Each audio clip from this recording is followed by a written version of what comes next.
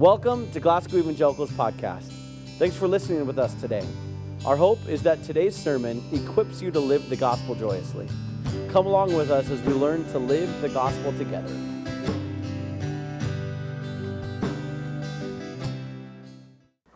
So I don't know if you've ever been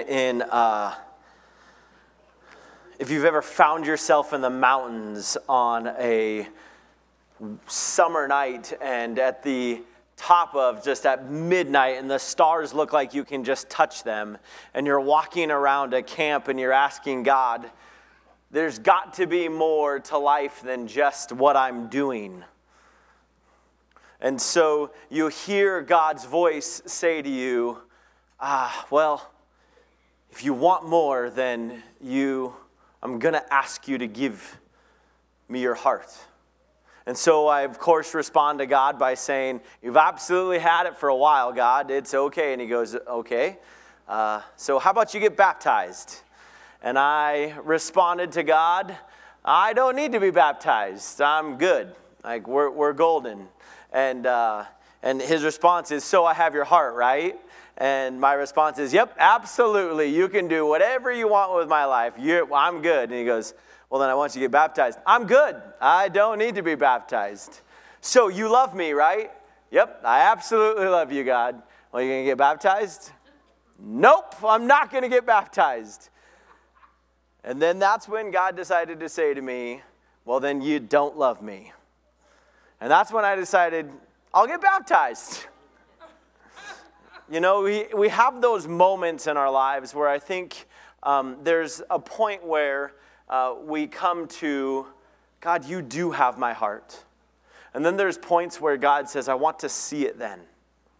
And so we've been going through Acts together, and this is exactly the moment in which God comes and, well, actually, Peter comes and enters in the whole entire gospel story, and we've been talking about it. Last week, Peter brought in a new way of looking at the gospel. And in the verses that we're going to be looking at today, there's a response from the congregation, the people that are around him, and they're asking what's going on. And so let's read that this morning together. It's found in Luke chapter 2, verses 37 through 42, and this is what it says. Peter's words pierced their hearts, and they said to him and to the other apostles, brothers, what should we do? And Peter replied, each of you must repent of your sins and turn to God and be baptized in the name of Jesus Christ for the forgiveness of your sins. Then you will receive the gift of the Holy Spirit. This promise is to you, to your children, and to those far away, all who have been called by the Lord our God. Then Peter continued preaching for a long time, strongly urging all his listeners, save yourselves from this crooked generation. Those who believed what Peter said were baptized and added to that church, to the church that day, about 3,000 in all. There's a lot to unpack in this today, but we're maybe going to possibly go through it a little bit quicker because I really want to get to the practical application of what this looks like in somebody's life. But before we do get into the rest of the sermon, let's pray together. God, we absolutely need you. This sermon that Peter just did is bringing us to a point where we have to do something, that life is so much more than just this. It is about you and about how you're coming to redeem us. And so, God, I just pray that we could look into your word today and open up our hearts and tell you, God, our hearts are yours. We're willing to do whatever you're asking of us. And so, God, be with us this morning. May we respond to you well. In your name we pray. Amen.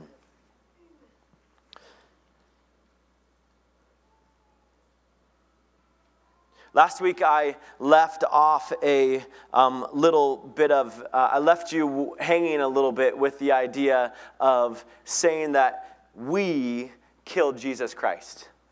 That it's not just them Jews or those people that did that back in Jesus' day. It was absolutely us. And I feel like I have to go back a little bit and talk about that before we move forward in the gospel. And it's this, is we need to start with a framework for us of what is sin. Because, you see, sin is what put Jesus on the cross. It wasn't us just going, yep, we've decided to nail him onto the cross. It is Jesus going, I have to be here, and you guys are going to help me with it. He's listening to Jesus because we need to be saved from something. If you've ever been up in the mountains like I was or walking around, you see this world and you've got to ask the question, there has to be something more than this. And I think it starts with the idea of what is sin. And so if you're taking notes with me right away, the very first thing that I want you to write down in that blank is this, is that we are sin. We have a sin nature that's been born into us ever since you came out of your mother's womb. You had the best tools in your toolbox to sin easily. Nobody had to teach you how to sin. Nobody had to tell you, well, this is how you do it well. We just knew how to do it well. In fact, actually, Ephesians 2, 1 through 3 says this. It says, once you were dead because of your disobedience and your many sins, you used to live in sin just like the rest of the world, obeying the devil, the commander and the powers of the unseen world. He is the spirit at work in the hearts of those who refuse to obey God.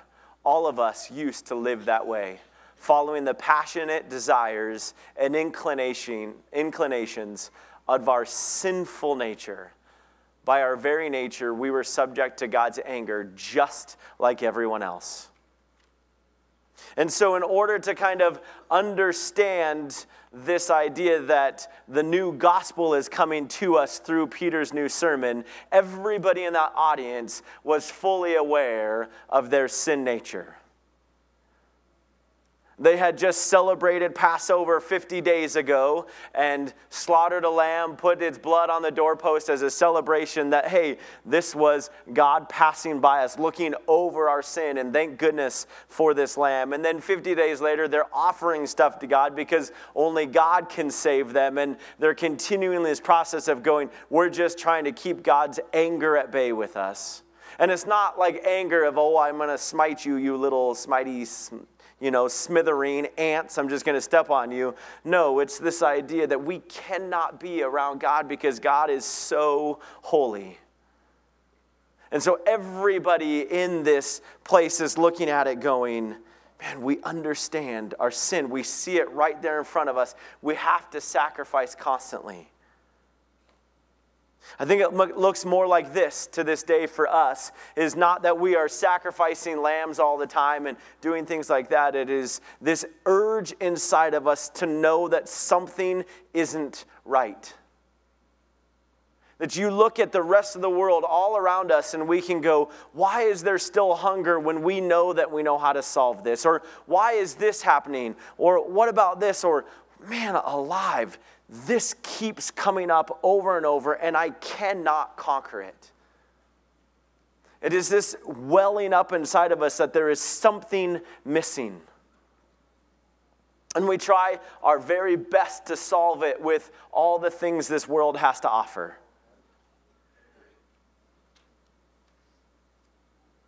A lot of us are really good at just ignoring it. A lot of us are really good at seeking it as much as we possibly can and diving in and saying, what's wrong, and never finding the answer because we don't want to be honest with ourselves. That maybe it's just us.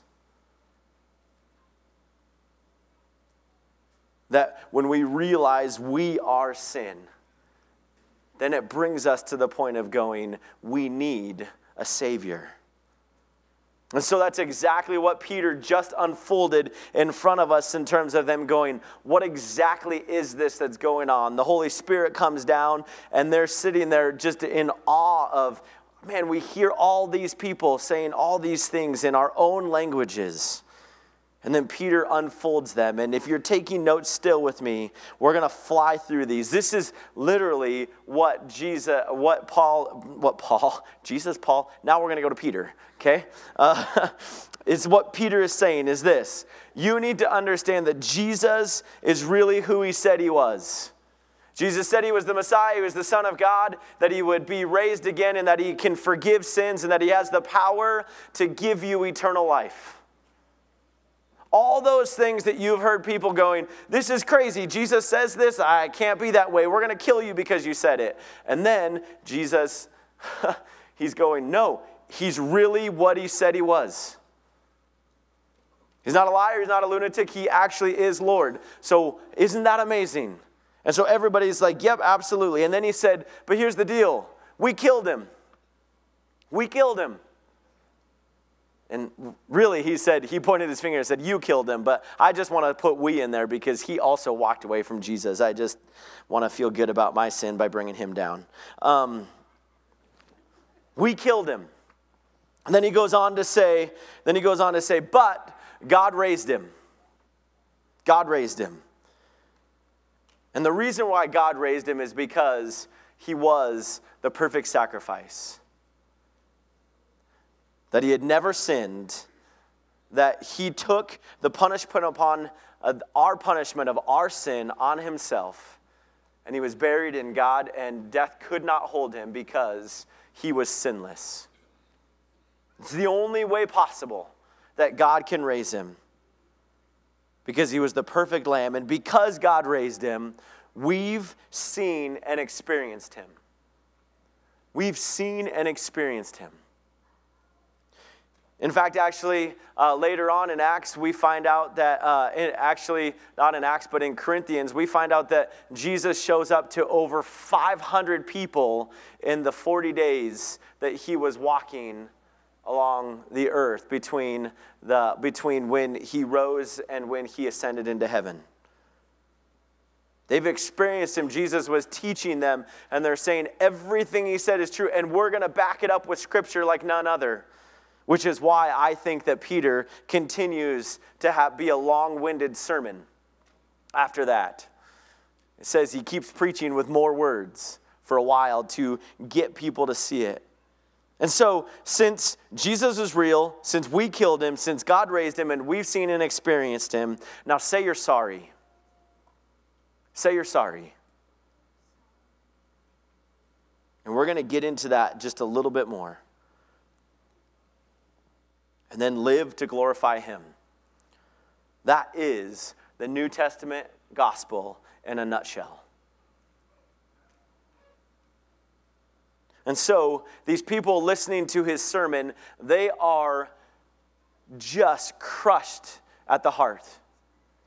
What do you mean? I've got to do something about this. What should we do? And I thought this was interesting because we always tell people that you can do nothing to be saved. Like, God has done it all. But it's pretty clear that Paul doesn't respond to them and go, no, you don't have to do anything. Just sit back and relax and God's going to do it all. He says, no, you need to repent and be baptized. Which I find is funny is my story of not wanting to be baptized and all of that stuff in my own life. But I want to dive into what that actually looks like today. Because repentance really isn't just this idea, I'm sorry, God, please forgive me. It's not that simple. And when you write down, now say you're sorry, I think it's more of like a mom scolding somebody or a dad scolding somebody is by saying, stop hitting your brother and sister, now say you're sorry. Hug and make up, right? This is a total idea of completely doing a 180 and going the other direction. This is not a feeling of feeling bad or, I'm sorry I got caught or, a slap on the wrist. This is you and I understanding the depths of how sinful we are. It is us understanding that we really are powerless to save ourselves. But it is our positioning of our hearts to say, God, it is my sin that put you on the cross. It is all of these things that are going on inside of me that I just don't want to do behavior change. No, I want to no longer be controlled by them. And the only way I can do that is through your Holy Spirit. You see, repentance happens in the heart, not by the words we say. You can say as many words as you want, and it doesn't make it any more true unless your heart is behind it. And that's why I think baptism comes into play there, because we can actually see what's going on in the heart when somebody wants to get baptized. I mean, it was quite the ritual back then with the Jews being in there. That's a really easy thing, man. If you wanted to become a Jew and start walking that way, it was very common for them just to say, well, be baptized so that we know you actually really want to become this, and so you can be a part of us. It's kind of this cleansing process. And so it's not weird for John the Baptist to be saying, repent and be baptized, for one is coming that is going to show you how to be. And then Jesus, when he comes, says, repent and be baptized, for the kingdom of God is here. And then Peter right away says, repent and be baptized because it's here. It's now.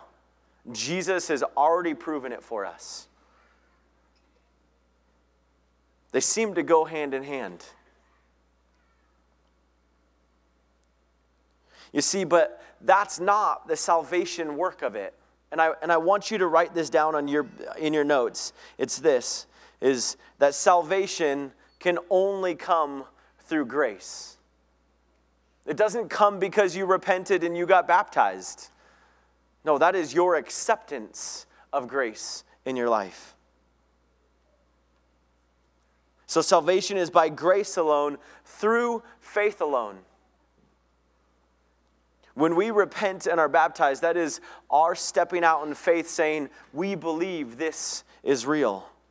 And it can only come through Jesus Christ, which I love when Peter says, he goes, be baptized in the name of Jesus Christ. Not be baptized in the name of Glasgow Evangelical Church, not be baptized in the name of a denomination, or baptized only in the name of Jesus Christ, because it's only through Christ alone. So salvation is by grace alone, through faith alone, in Christ alone. And so when they're sitting there saying, okay, then what should we do? The first thing is repent. Do we understand our separation from God? Because I think that mountaintop experience that I had with God was more, I feel really sorry for the sin that I have in my life. Until God is like, I don't think you get it. You sing songs like, here's my heart, Lord, but you really hold it at bay from me. And in that moment of going, I am repenting from my sins and I want to be baptized, is that moment where I'm showing everybody this is what's going on in my heart. And so if you're still taking notes with me, repentance cannot be without baptism.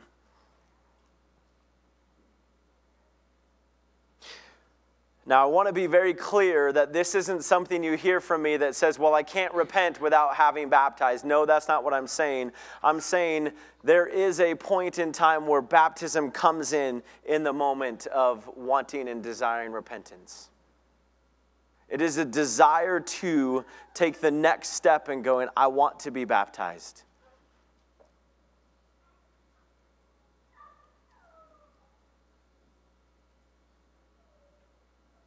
And the next thing is this, is that baptism cannot be without repentance. And what I mean by that is this.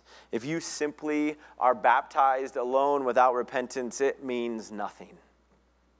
It means absolutely nothing. It just means that maybe you got a warm bath in church.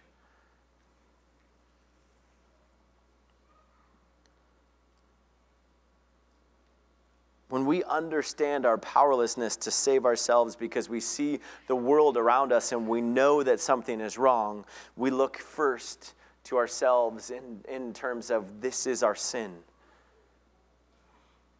And we know that Jesus has the ability to save this wicked generation, is exactly what Paul says. Save yourselves for this generation that's right here. And it's not like it's this single generation, it's all the people who are just a sinful generation over and over again. It's not the one time, it's an always thing.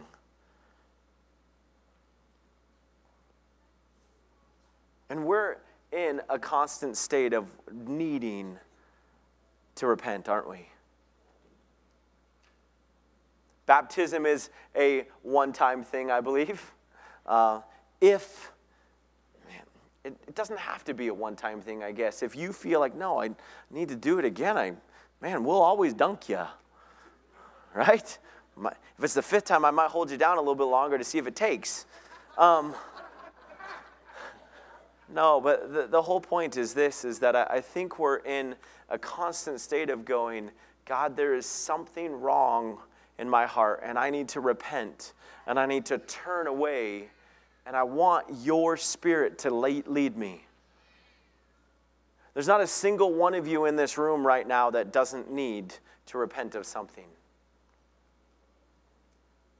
There's not a single one of us in this room that can't let the Holy Spirit come in and say, this is exactly where I'm wrong. And I need to change my desire for the desire of God. I want to follow his commands.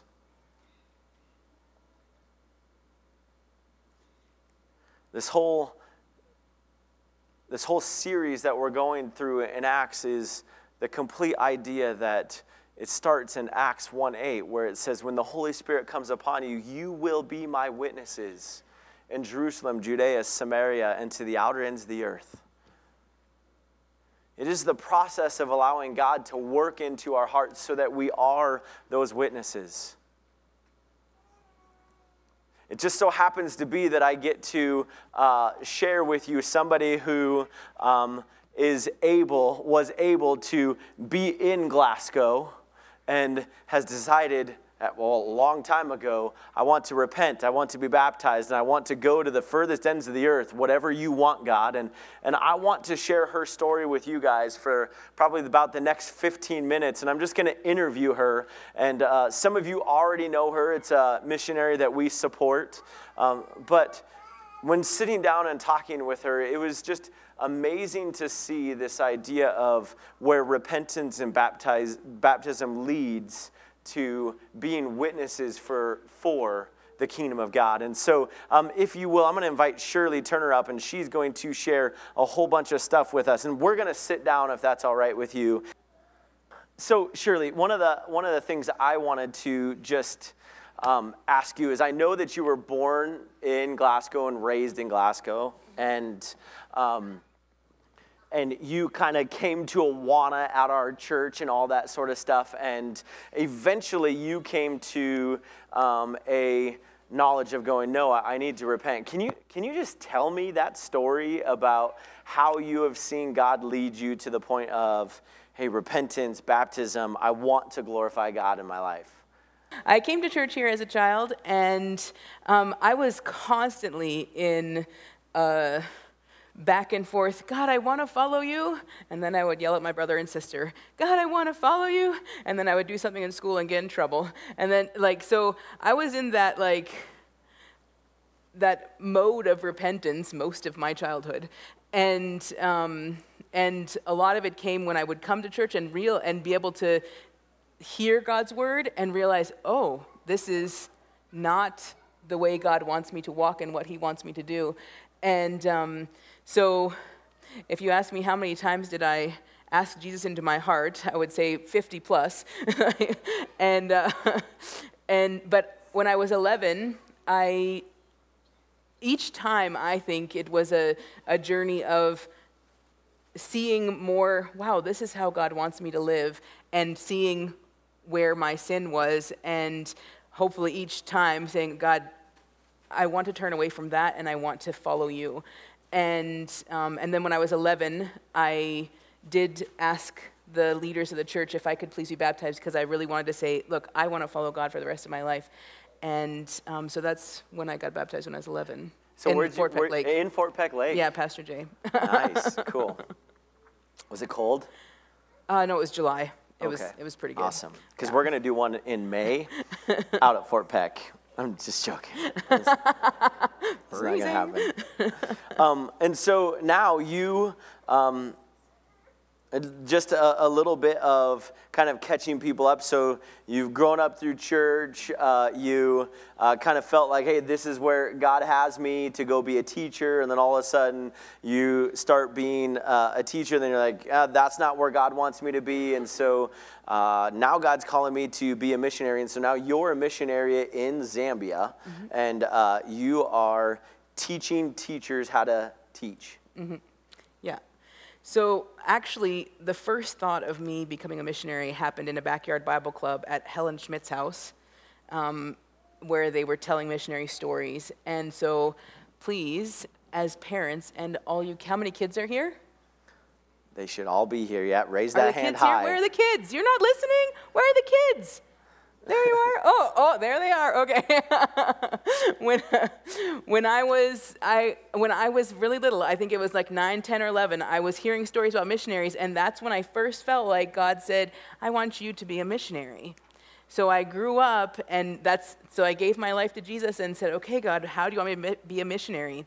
And I went to Bible school thinking that after Bible school, I'd be a missionary. So this is where God's plans sometimes look different than our plans. And at the end of Bible school, I didn't have any opportunities to be in the mission field. So then I was like, God, what do you want me to do? Then I went to school to become a teacher. And then it was my Bible school and my teacher training finished. I taught for 1 year, and then God brought in a connection with Operation Mobilization and allowed me to look into the possibility of teaching as a missionary, and Zambia was the place that was put on my heart when I was going through that process. Yeah. Cool. And so do you have a video to share of OM at all? Yeah. So my role right now is training teachers, and I know it's difficult to kind of picture it in your mind if you haven't been there. So if he goes to the next slide, then this will just give you a slight picture of some of the kids, the schools, the places that we go, and where I've been. All the pictures and all the videos is taken by me, so it's from my perspective, or pictures taken of me. And I'm serving in Zambia, Tanzania, and Malawi in about 12 different schools, so you can see a little bit of what that's like. Based in Zambia, we have influence in 3 different countries: Zambia, Tanzania, and Malawi. We want to see trained teachers equipped to be a part of establishing vibrant communities of Jesus followers amongst the least reached.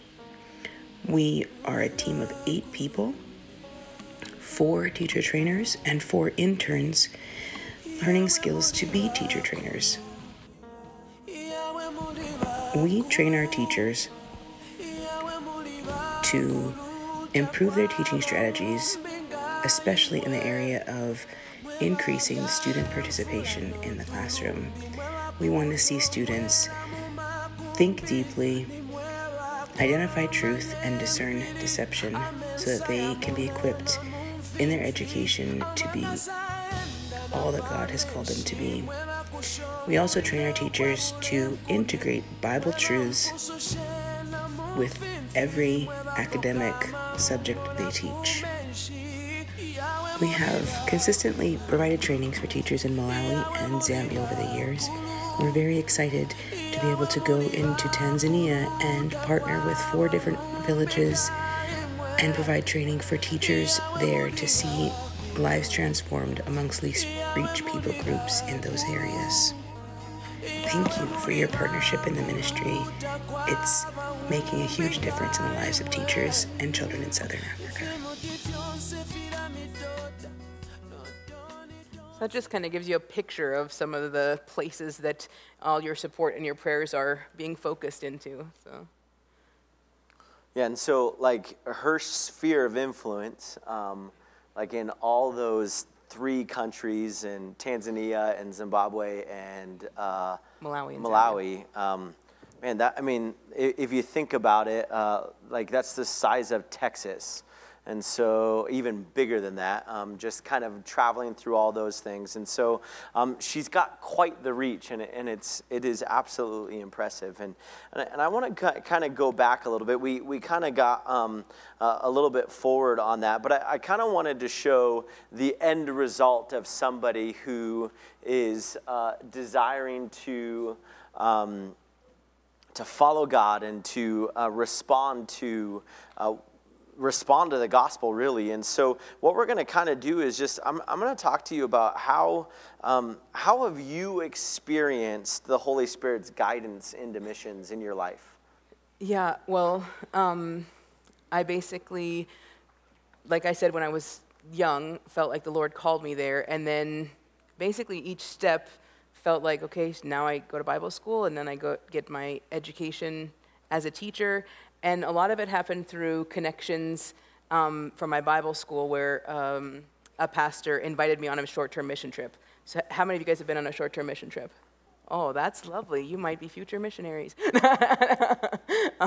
That was part of how the Lord softened up my heart, was that I went on a mission trip actually right out of Glasgow when I was in high school as well, just after high school, and into Madagascar. And so going on short-term trips really stirred up my heart for wanting to go long-term and seeing how God could use my skills and abilities. And he basically set a path of, this is what I want to build into you, Shirley, as a teacher, and then gave me opportunity to serve in a way with the skills that he has given me through my education and my experience. So tell me a little bit about your current sphere of influence. What has God asked you to be a witness around and do in what your job is? Okay. Currently, I'm a team leader. So I lead a team of 4 teacher trainers, and there's a prayer card. I didn't bring it up. There's a prayer card there if you want to pray for our team. They've got pictures of all 8 of us, 4 teacher trainers, and then 4 people that are from Africa, 3 from Zambia and 1 from Tanzania. You met Taiwan a couple years ago. She's now an intern with us, and 3 others are interning with us to become trainers, so that whatever the Lord calls us to do, then there are people living there locally that can also train and get the gospel into the schools. And then, yeah, so I lead that team, and I also provide training workshops for teachers in the 3 different countries, and our whole team is able to influence about 12 schools between 50 and 60 teachers we come into contact with each year and do workshops and come alongside in the classroom and help them with their lesson plans and help them. The most important thing that we do is showing them how to bring Bible truths into their day-to-day lessons. We talk about the character of God when we're teaching math. So if I say, what's 2 plus 2, anybody? 4, good. Some of you have gone to school, good. Okay. What was 2 plus 2 yesterday? Okay, what will it be tomorrow? What about in 5 years? Are you sure? Yeah. So God designed math in such a way that addition is constant. Every time you add 2 plus 2, it's the same answer, right? And he designed it that way because he wanted to show us part of his character and part of his nature, because God is the same yesterday, today, and forever. And so there are many things that he designed to show us who he was. And so our heart is to get those teachers to see who he is, where he is, and what they're teaching, and reveal that to the kids so that they can come to know his character and his nature. Yeah. And I know that as we were sitting in my office this week, and we were talking about how your heart isn't just to teach school, but also to show kids what a relationship with Jesus Christ looks like. And so, do you have a story of how you've seen the Holy Spirit transform kids that you're working with lives? Yeah. So if you go to the next slide, there's a picture of a little boy named Gift. And I met Gift. No, his name is really Gift? Yes. Awesome. Cool. In Bemba, it's Mapalo. but it translates in English to gift. That's cool. That's also my Bemba name because, but Gift is his name. And when I first met Gift, I was in a second grade classroom, and I was observing the teacher and giving her some pointers, and all of a sudden this kid jumps up, "Teacher, I don't want to do da-da-da-da-da." And I was like, what's happening with him? And she's like, his mom. And I was like, oh my. What are we going to do about this? So we started working with the teachers and praying with them and asking them to show Gift, love, and kindness, and gave him some strategies. And he would run to the class, he would run to the back of the room, like hit a kid, and then run back to his desk, just in the middle of class, just jump up, do that. And we're just like, what are we gonna do with him? So as the teachers worked with him, as they prayed with him, as they helped him, he would also come to school and he wouldn't have any food. And so the teachers would bring snacks to give him some snacks. And then I was in the classroom with him, with teacher Einady, and one day he got up and he was like, "Teacher, can I help with this?" And I was like, oh, that's not the same Gift.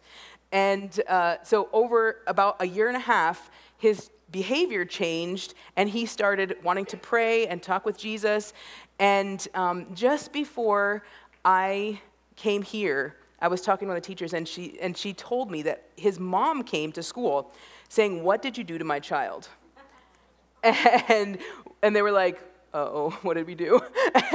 And she said, his mom actually has epilepsy, and that's why people think she's crazy, because they don't understand things like that. So she would like go into fits, and she also was she was a drunkard and just promiscuous in the community and things. And so she came and said, when I was sick, which basically when she was having an epileptic seizure, she woke up to Gift standing over her and praying for her and asking God to heal her. And then when she got up, he saw she was okay, he gave her a hug, and he started helping her around the house. He started building a fire to help cook the food, and then he even washed the dishes. And she was just like, she was so shocked by it. She gave him 20 kwacha, which is $2. She's like, my kid has never acted like this before. And so, and 20 kwacha actually will pay for 3 months of school for them. So it's a big deal. She was so touched by it. And so that's when she came to the school and said, what is going on in Gift's life? Because this is a different kid than I had, the last couple years. So that has also opened the door for us to influence the parents. When the kids' lives change, when the kids start praying at school or praying at home for their meals, when the kids start talking about Jesus, then parents come and start asking questions. So it kind of ripples out into the community. So sorry, I got a little excited. No, that's okay. With Gift in it. Tell me how you've seen the hearts of teachers change towards their students, because, you're talking about because this can only happen because of the Holy Spirit. Yeah. Well, I've seen teachers in the beginning, oftentimes in the communities, the teachers look at the kids and they go, oh, they are such a mess. And what are we going to do with them? They're running around, they're hitting each other. And there is one teacher who has actually started, just in the last 3 months, started an after-school girls club. Because in December, I went and asked them, what is happening with the kids for New Year's? And no, nothing. The parents will be drinking, and they'll just be walking around the community. And so I asked if we could have like a little New Year's party. So I brought a movie for them to watch, and we made some popcorn and had some snacks and did a Bible story. And as a result of that, one of the teachers thought, I would like to do this with the kids more often. So now in the Makwati school, there is a teacher who is every Saturday morning meeting with the kids and seeing how much the kid, valuing the girls. It's a young girls group. And just sharing with them how much Jesus loves them, and also teaching them skills. Like you'll see in the back there some things that the teachers have made. Well, now the teachers are teaching the kids how to make some of these things so that they see that they have skills, they have worth, they have value. And it's been amazing to see the mindset shift from teachers thinking these kids are our problem to these kids are loved and valued by God, and being able to invest in the kids' lives, which has been a big thing for me. Cool. Cool. Tell me how you've seen the church. I find it interesting that we talk about from here, going and witnessing to the outer ends of the earth. And so how have you seen the churches from the outer ends of the earth from where you live go and be a part of your world? Yeah, well, I could tell you many stories of how the church has gotten involved in many different schools, but there's one particular this year that's been a tremendous, wow, I can't believe this actually happened. There's a school that's about a 4-hour drive from where I live, and 1 hour is on a very dirt, windy road, and they have been, they started out with just one lady going out into the bush and asking kids if they wanted to learn something, because the kids were the closest school was 8 kilometers away, which is about 5 miles. And the little kids couldn't walk that far to go and learn anything. So she went around and asked kids, and they came, and then we started training her and coming alongside of her. And then the community said, well, we want a school in this area. So the community came together and made red dirt bricks. And then the team there started praying for God to send the money in for the tin sheet, the roof sheets, and the wooden trusses, and the doors, and the school supplies, and all that kind of stuff. And actually last year, this church was a big part of that. Awana raised money, and a big chunk of what they raised went towards this school in Makushi. And just this January, I was able to go there, and it was the first day of the school. And I just want to show you a little video of the kids getting to go in the school the first day, and what those 2 classrooms look like. And there were churches, you guys, a church in Germany, and the community in Zambia, the community members and churches around there, kind of all came together to make this school a possibility. So it's been a big blessing.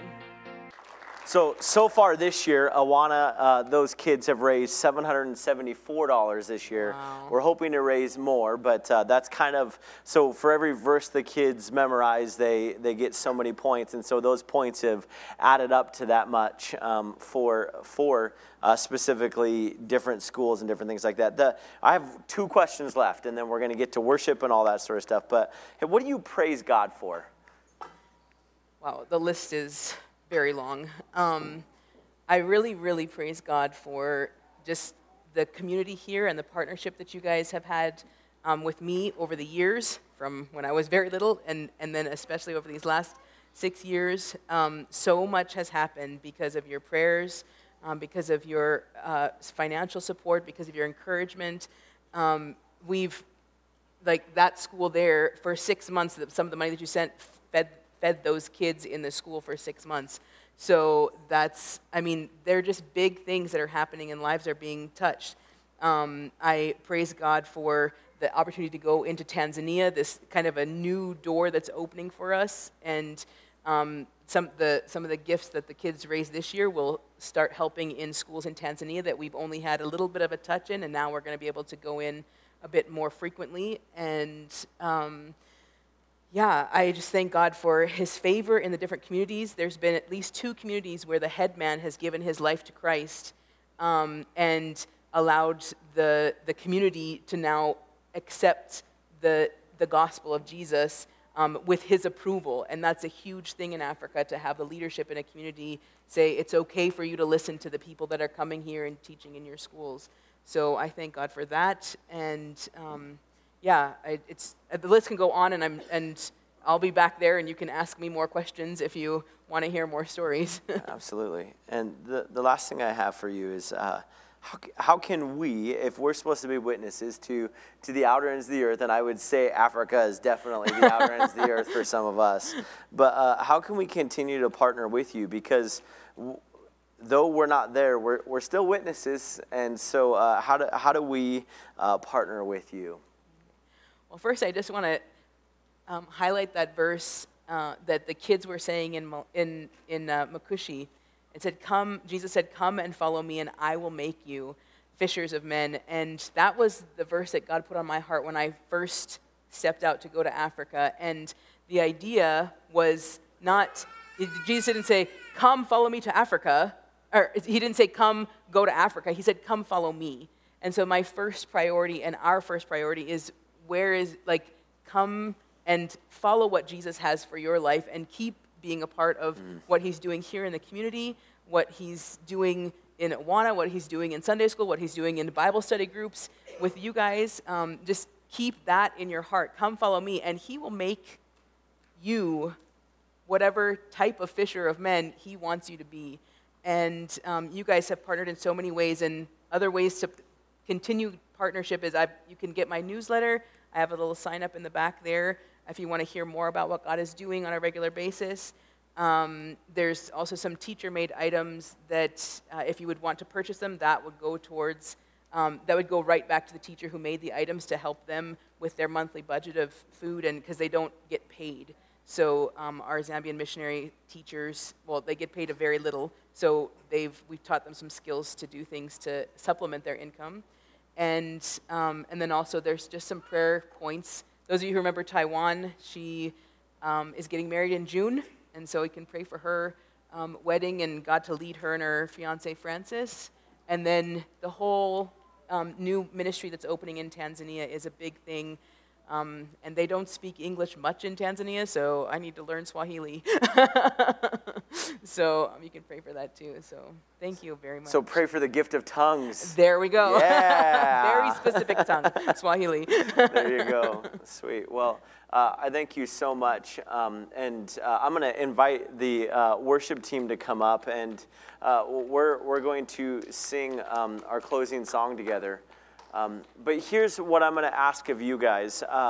Please come and talk to Shirley. I'm telling you, I wish that we could sit here for 2 hours, because the story she has of watching people turn their lives around because not because they realize God's just a good thing, but they realize the depths of their need for Christ and their need to go, we are wrong. You know, I find it interesting that most of the teachers, they look at the sin in the kids' lives and they go, we know, we want to fix that, and it's only through Jesus Christ that happens, and true repentance happens, and our desire to follow him. And so thank you so much for all of your stories, but would you please go talk to her and please see how that has impacted her ministry, because I know that I can look at ministries way away, but I know that God is calling each and every one of us to be a witness exactly where we're at. And so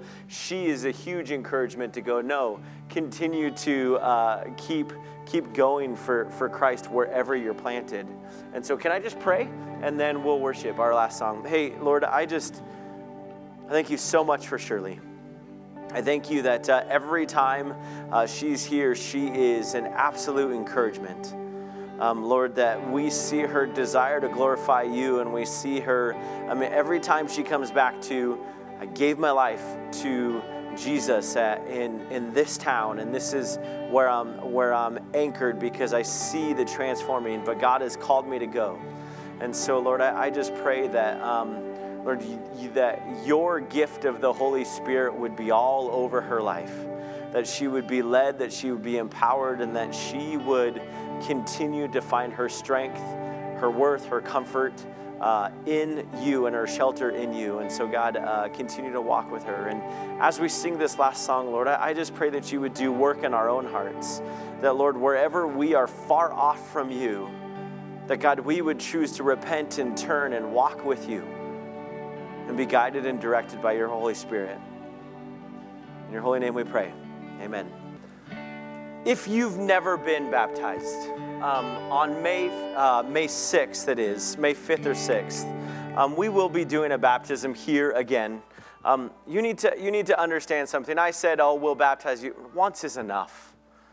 Like and it isn't even a salvation thing. It is your way of saying, I want to take this thing seriously. I want to walk with God. I want the world to know that I am following Jesus. And so I don't want you to get confused. I don't want you to think that we have some sort of weird belief system. We believe in baptizing 20 times. No, follow Jesus.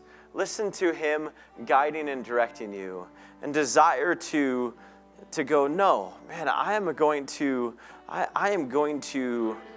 run with him, and I'm going to follow him, and he's going to make me in what he wants me to be. So I just want to make that absolutely clear. And I also want to say one last thing. I love you. You're all beautiful. Have a great Sunday. Thanks for joining us again for another sermon of the GEC podcast. Connect with us at glasgowec.com or every Sunday morning at 10 here in Glasgow, Montana. If you enjoyed this podcast, we'd love for you to subscribe, rate, and give a review on iTunes, because this helps us share the word with more people. See you next week.